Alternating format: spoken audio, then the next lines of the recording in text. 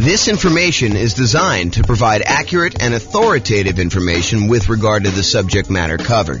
It is offered with the understanding that the presenters are not engaged in rendering legal, accounting, or other professional services. If legal advice or other expert advice is required, the services of a competent professional should be sought. Welcome to the Bend Real Estate Investing and Real Estate Financial Planning podcast. Learn all about investing in real estate in Bend, Oregon, with a combination of real estate financial planning and modeling with numbers specific to Bend, plus syndicated, more generalized recordings of live and pre-recorded real estate investing classes. Not all of them specific to Bend. Be sure to stay tuned after the podcast for a message from our sponsors. Well, good morning and welcome, everyone.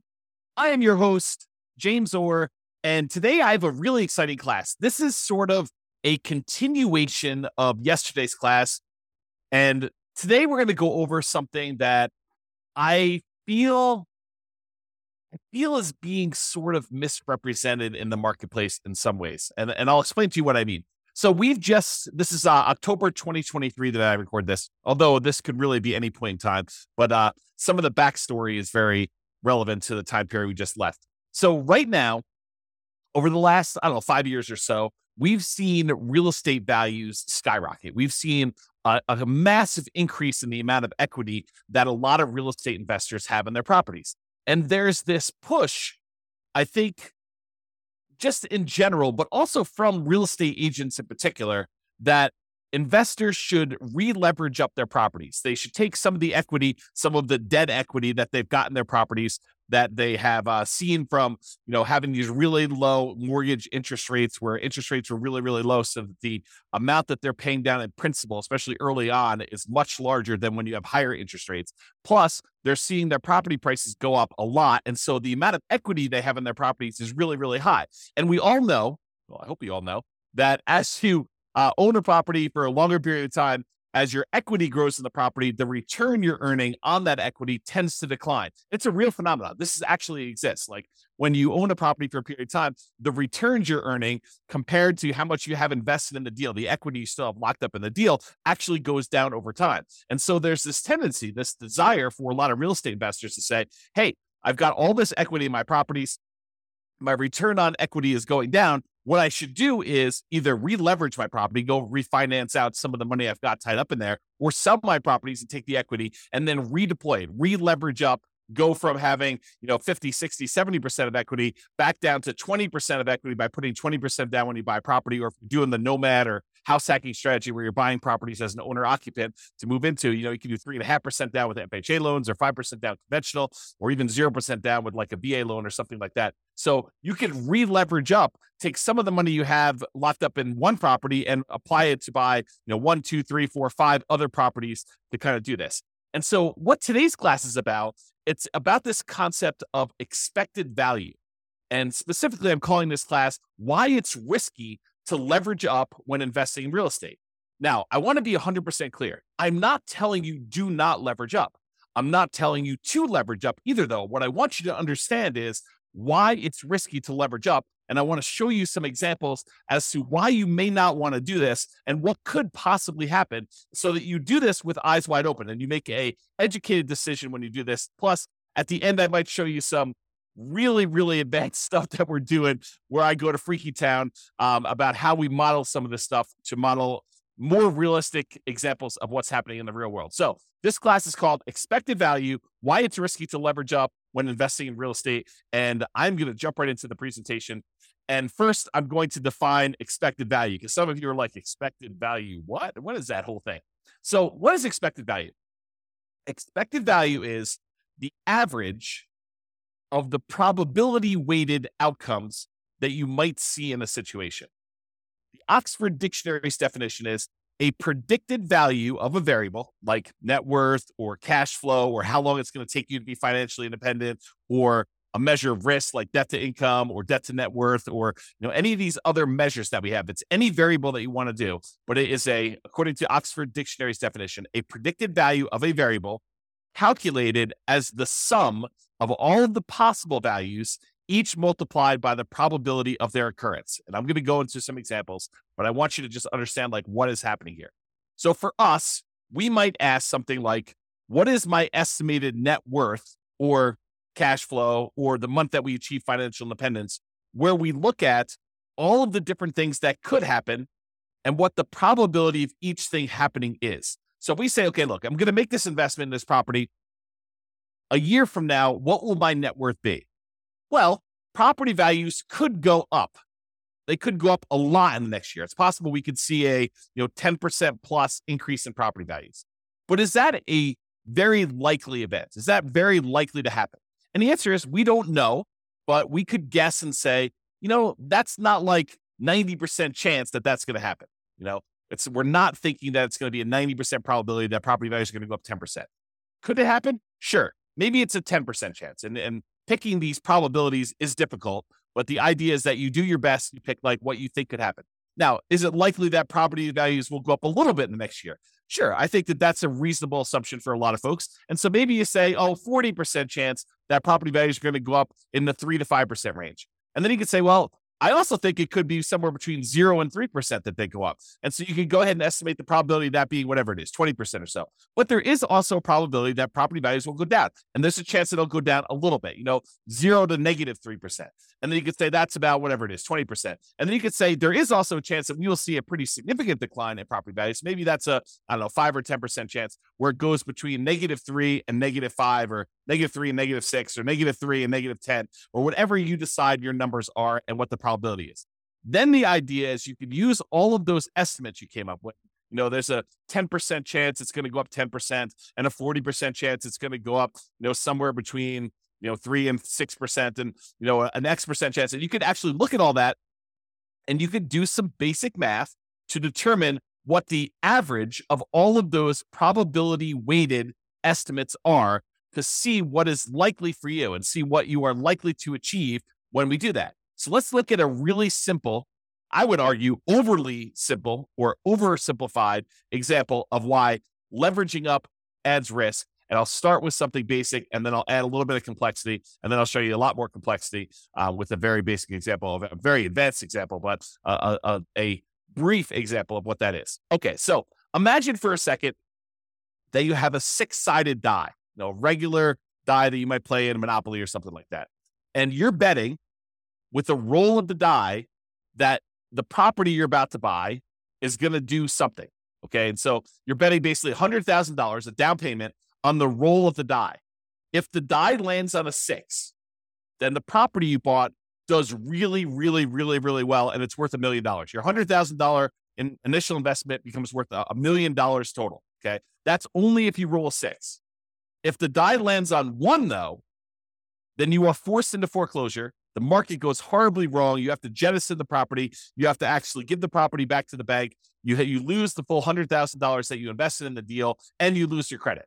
You have bad credit when you do that too, okay? So if it lands on 1, then you're forced into foreclosure. You lose your entire $100,000 investment. The investment goes completely to crap, okay? But if the die lands on 2, 3, 4, or 5, not a 1, not a 6, but any of the other numbers, 2, 3, 4, or 5, then your $100,000 investment is worth $150,000. So you have a reasonable return on your investment over some period of time. It's not just like instantly, but over some period of time, it performs reasonably well over the ownership period. So the question is, should you roll the die? Should you make the investment in this house? And what is the probability weighted average of all those results? So let's look at the math. And I created this brand new spreadsheet, which I will give to you as a download. I didn't set up a link for it, so I'll have to put a link in the show notes or something like that for you to get it. But it is a expected value, a risk and reward calculator, and it doesn't actually have to be for real estate investing, although this is a really good tool for you to estimate, a really basic tool for you to estimate what is going on with your real estate stuff.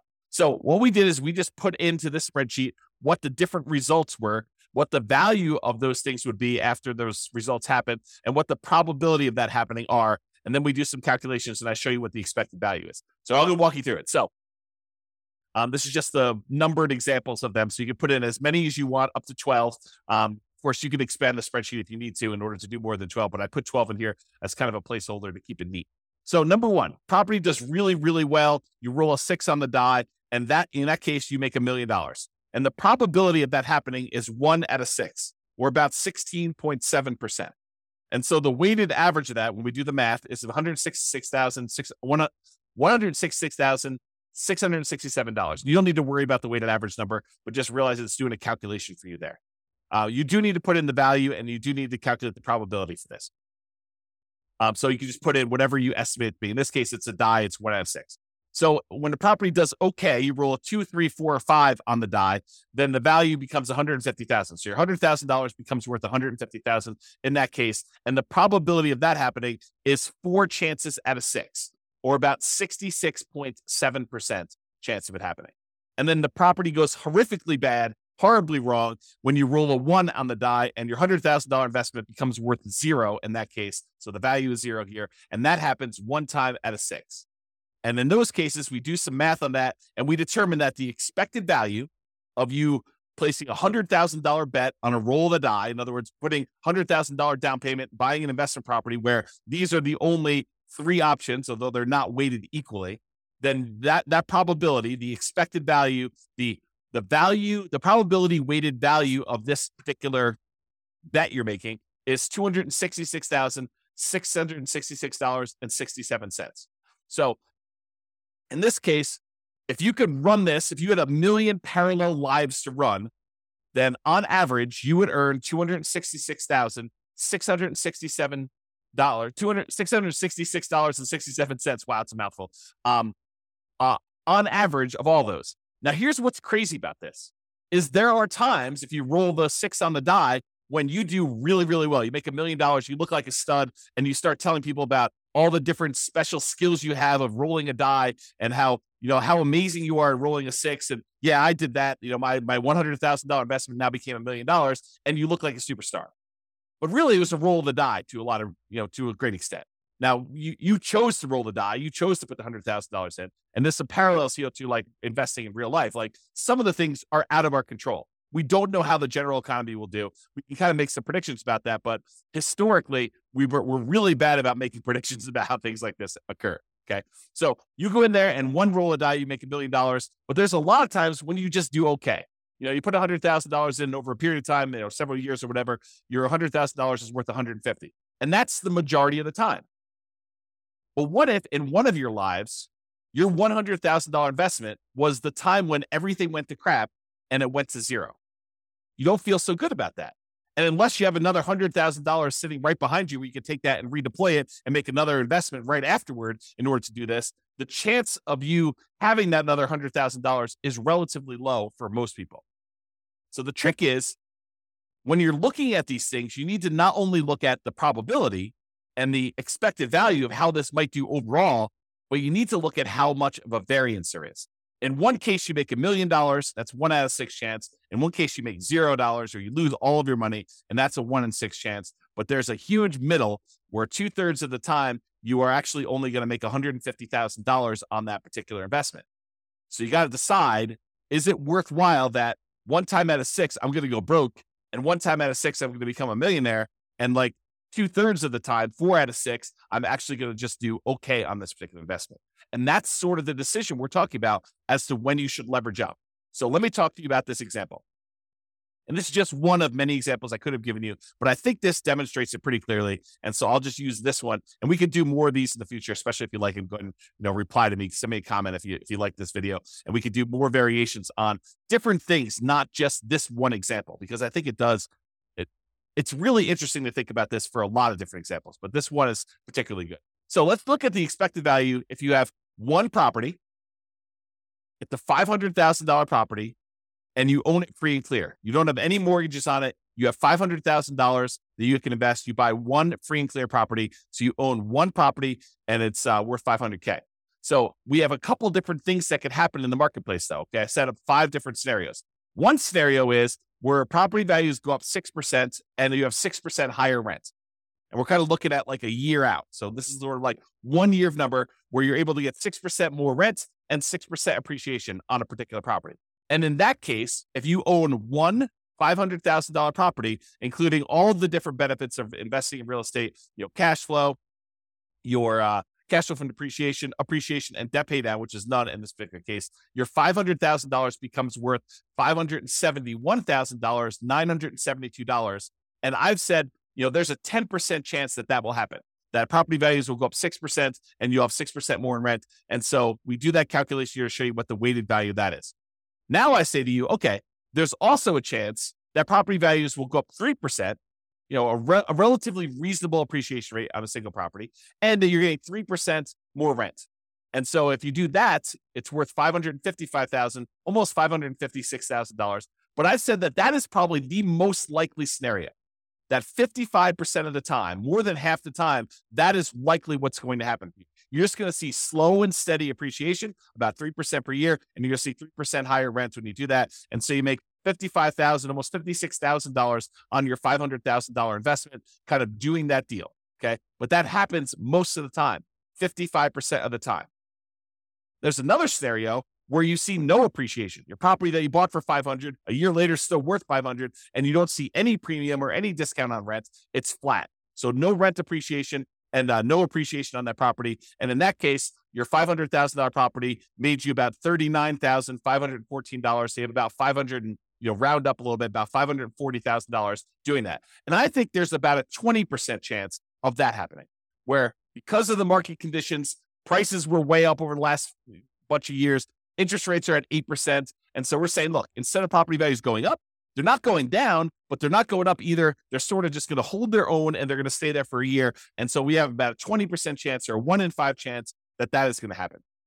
Now, I also think that there's a chance we're going to see a price decline, that property values will go down by 3% and that we will have 3% lower rent. And if that's the case, you're only going to make $23,285 by buying this $500,000 rental property. And I'm assuming that's going to happen about 10% of the time. So there's a 10% chance that instead of property values going up or staying the same, that they actually go down and rents are a little bit less than what you thought they were going to be as well, by about 3%. And then finally, I said that happens 10% of the time, if I didn't say that. And then finally, I think there's a chance, might be a small chance, but there's a chance we're going to see a pretty significant decline. A negative 6% appreciation rate and lower rent, about 6% lower rent in that particular property. And in that case, you only made $7,055 on that particular property because you still have a little bit of debt pay down. You still have some tax benefits. So even though the property value went down, you still were profitable on the property. It was just a really small amount of profit. So your $500,000 property, the overall assets that you have now are about $507,055. And I think there's about a 5% chance that is going to happen, or about 1 chance in 20 that you're going to see that decline. Now, if we take all the values I just told you and we multiply them by their probability, we can figure out what the weighted average is or what the weighted value is, and then we can calculate expected value. You don't need to know the math. The spreadsheet does it for you. But the expected value, if you're making a $500,000 investment now, is about $548,439.90. So when you look at this, you're like, okay, that's great. I make a $500,000 investment, even with taking into account that the market could go down, I'm still going to make about $548,439 if I had an infinite number of lifetimes to run this in parallel and the infinite number of universes where this could possibly happen. This is what my result is. And when you look at this, you think to yourself, okay, if things went really, really well, I would love to take my $500,000 investment and make it $571 in about a year. And even if things went really, really ugly for me, I had this $500,000 investment and it's only worth $507. So I didn't lose a lot of ground if this happened. Now, let's take this same property, but let's buy 5 identical ones, put 20% down instead. This is the idea of releveraging up, right? You have a bunch of equity in your property, in this case, 100% of equity. And instead of buying this one property and having a ton of equity in it and having to be really resilient to price declines and really resilient to rent declines, what we're going to say is, look, we're going to take this same $500,000 and I'm going to put $100,000 down on 1, $100,000 down on 2, 100 on 3, 100 on 4, 100 on 5. So now I got 5 leverage properties. They're not going to cash flow nearly as well. In fact, they're going to cash flow about $100 a month at like the rent appreciation being 0. We're going to say it's about, $100 a month in positive cash flow when you're buying these properties, so 20% down in this particular example. But we're going to look at what happens in all of these 5 different scenarios where you have 6% appreciation, 3%, no appreciation, -3 and -6, all with the same probabilities. So we're going to see how this differs. And that's what this shows you. So the one where you have 6% appreciation, 6% higher rent, the values, because you're leveraged, because you've got 5 properties now, that $500,000 investment is now worth $700,465. You basically had like almost a 40% return, $200,000 return on a $500,000 investment. You're crushing it. And so if that 10% chance of this happens, you're looking great. It's amazing for you. The one where you have a 3% appreciation rate and 3% higher rents, you have $619,000. So you made about $120,000 approximately on that investment because things went in your favor and you re-leveraged up and things look awesome. And remember, that's the largest probability one. There's a 55% chance that we think that property values are going to go up about 3% and that rents are going to go up about 3%. And so we're thinking that that's what's likely going to happen. There's a 55% chance that that's going to happen there and that you'll do pretty well because you made about $119,000, a little bit more than $119,000 doing that. In the case where property values don't go up at all and that rent doesn't go up at all, you still make about $38,170 on this particular deal. You go from $500 to about $538,170. And we think that's going to happen about 20% of the time. But here's where it gets tricky. If you have negative 3% appreciation and you have 3% lower rent, you actually end up losing money. The $500,000 you had invested now is only worth $457,000. So you've lost, what is that, $43,000 because the property values went down 3% and you have 3% lower rents. This is the downside of leveraging up. This is the ugly side of that happening. And even though we're only saying that it happens 10% of the time, how would you like your 10%, the one lifetime you're living, because you can't average this out. You can't do this an unlimited times in parallel. You have one life. And what if your one life means that you're at that negative 3% and you've got that lower rent? And so there's a risk that you actually could go from your $500,000 to being worth less than that $500,000. You could be negative.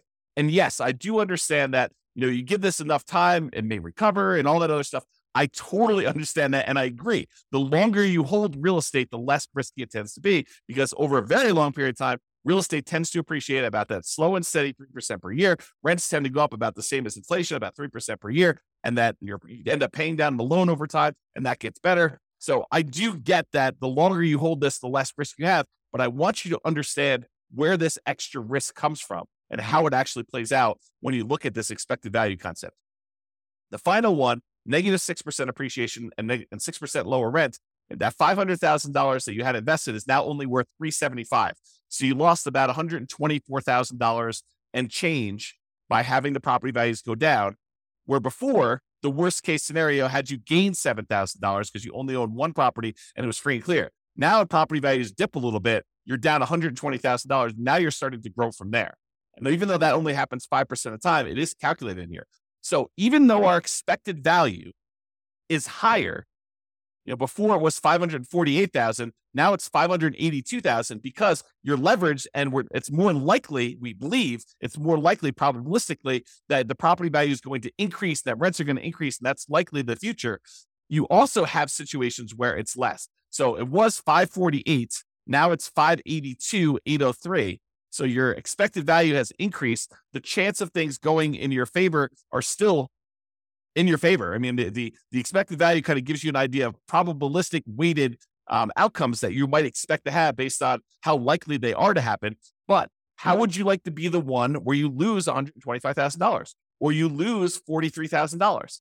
Those are ugly. And those can happen 10% of the time and 5% of the time for combined of 15% between the two of them.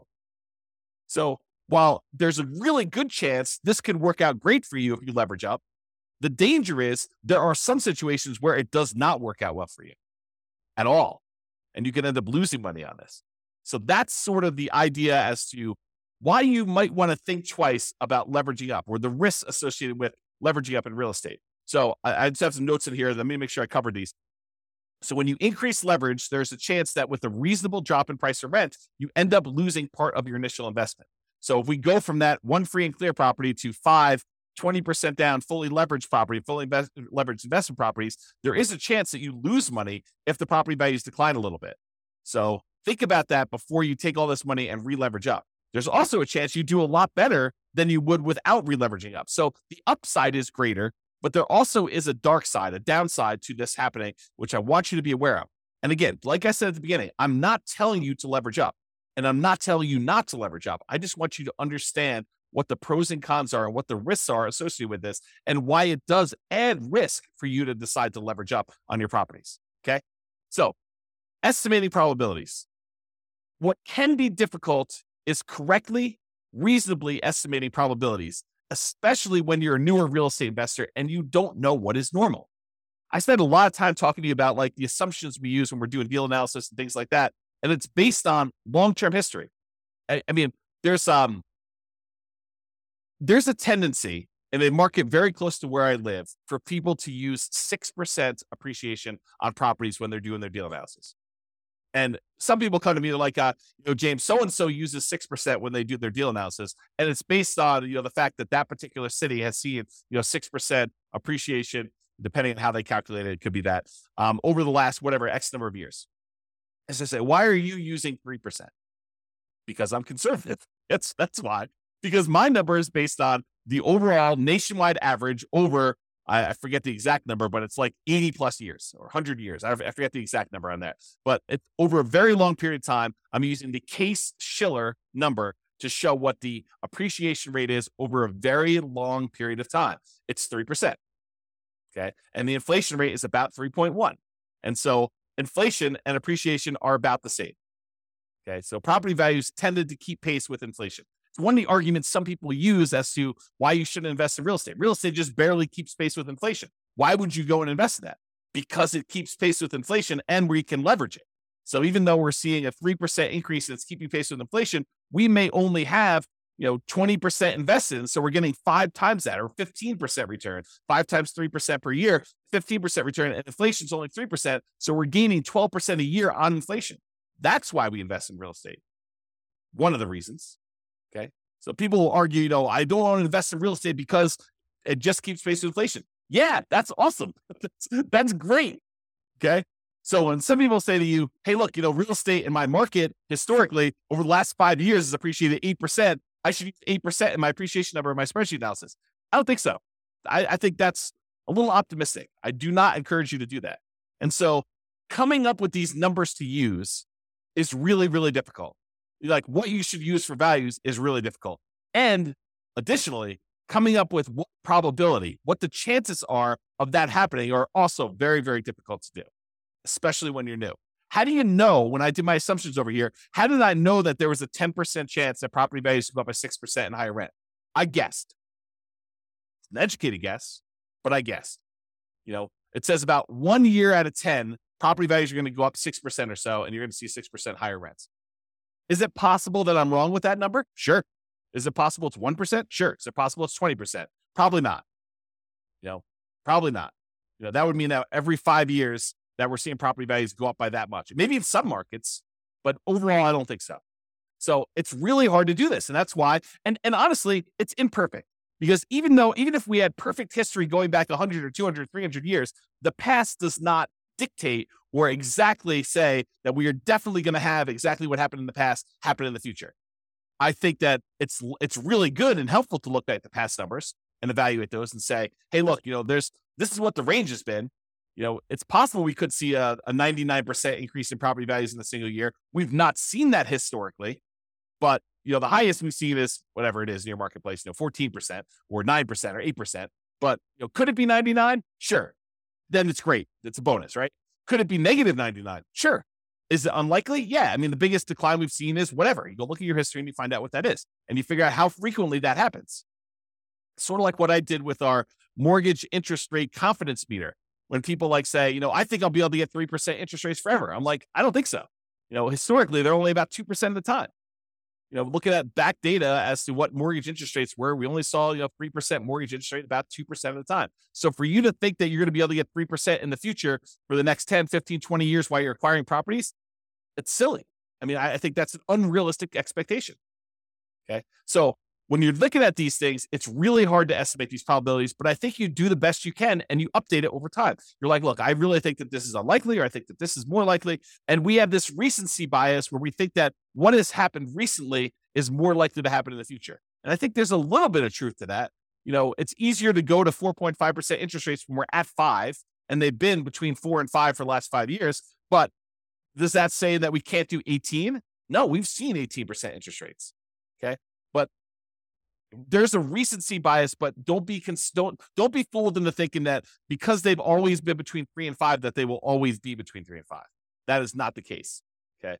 Now, this is not a perfect solution, but one imperfect alternative is to estimate a reasonable range of what appreciation might be, rent appreciation might be, mortgage interest rates might be, stock market rates of return might be, inflation, and estimate like what they might do, and then apply all those things combined.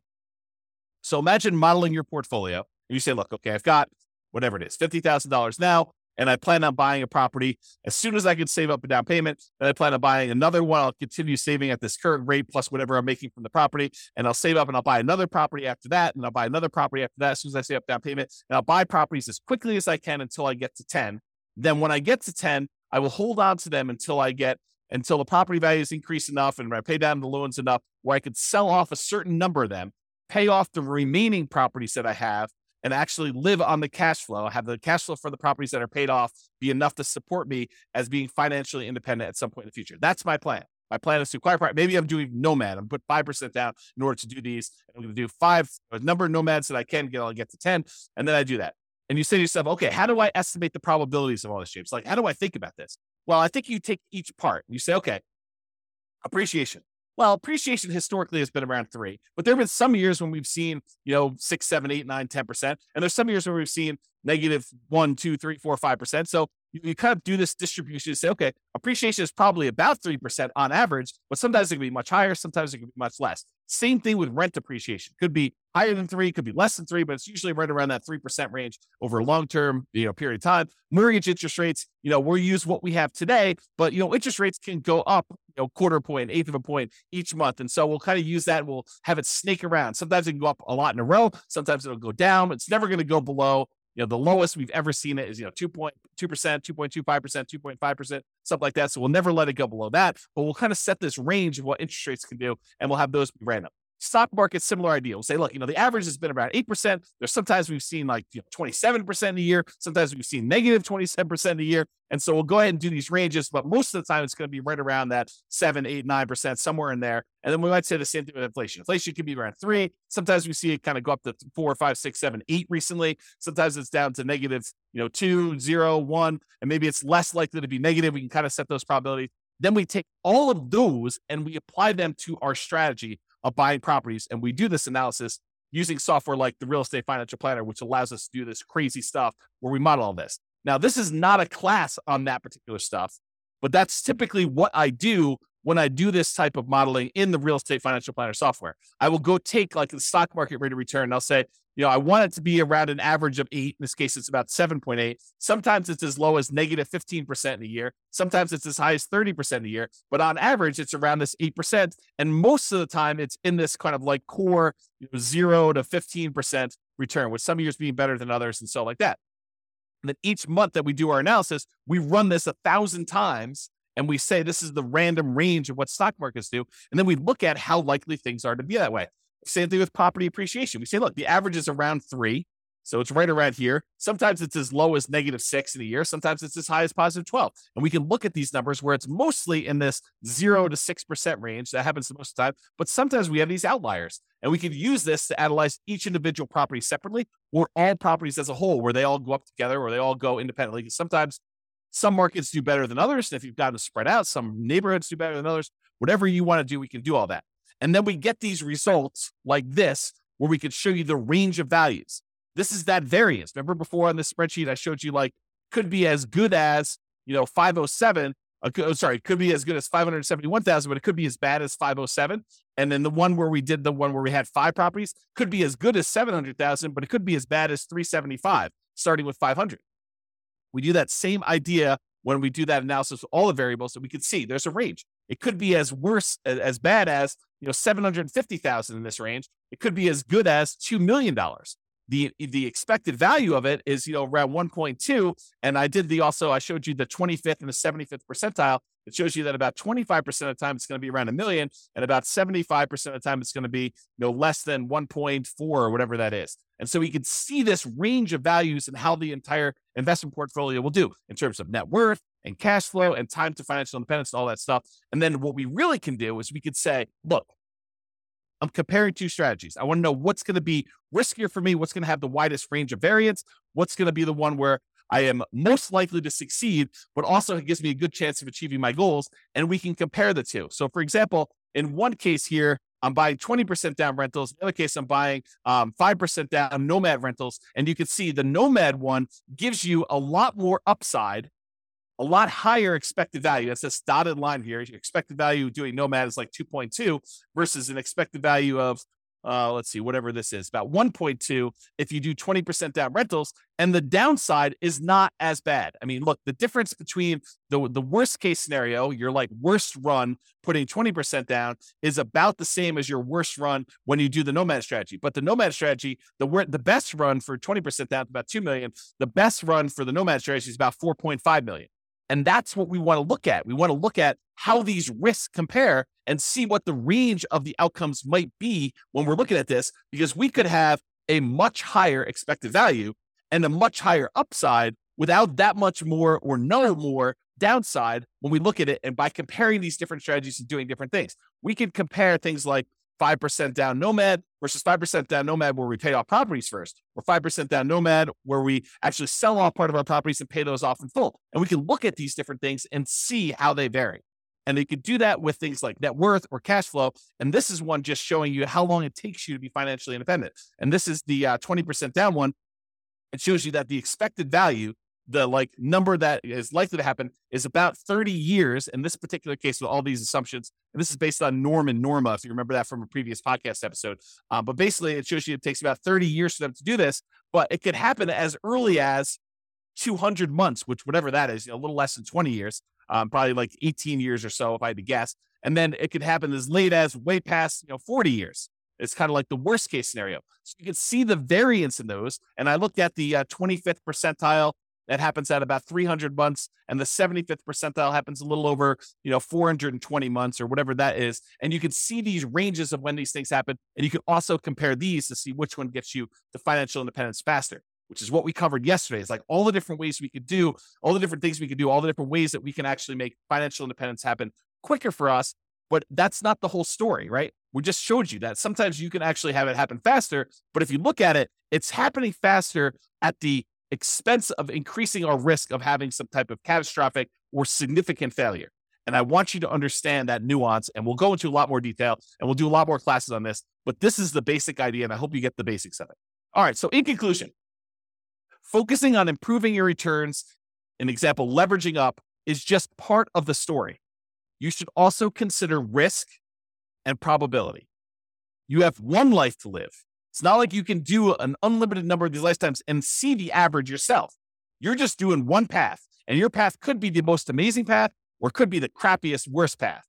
In most cases, probabilistically, it's going to be somewhere in the middle, right? Because that's just how it is. You can't try an unlimited number of times. You can only try one time. And even if you have money behind you, you can only try one time, and then you got to see what the results are. Then you got to take the money you had kind of set aside and try again. But I mean, if you want to try this, if your chance of success is really, really large, but it only happens very rarely, you don't want to keep doing that because you may run out of time. You may only have like 100 years plus or minus to live. So if it takes you 10 years to kind of see these results to do that, you can't try 100 times. So you want to increase the probability of your success and eliminate or decrease the number of times you have bad, devastating, gets you out of the game sort of outcomes when you do that. So you should consider probability of success and the variance you might expect to see in your results when you do this. All right, that's all I got for you. I hope you enjoyed this class. This has been James Orr. Have a great day, everybody. Bye-bye for now. With home prices up, mortgage interest rates up, and rents up, but not quite enough to counteract the higher prices and interest rates, cash flow on rental properties in Bend is harder than ever. Book a call with the Real Estate Financial Planner to apply our proprietary 88 strategies to improve cash flow on your rentals. See the show notes for a link to schedule your call and improve your cash flow today. If you're a real estate agent, lender, or professional in Bend that wants to help our real estate investor listeners, consider reaching out to learn about collaboration opportunities with this podcast. We'd love to add more value to our listeners by having you assist our investors buy, sell, and finance their real estate investments. See the show notes to schedule a call to discuss collaboration opportunities.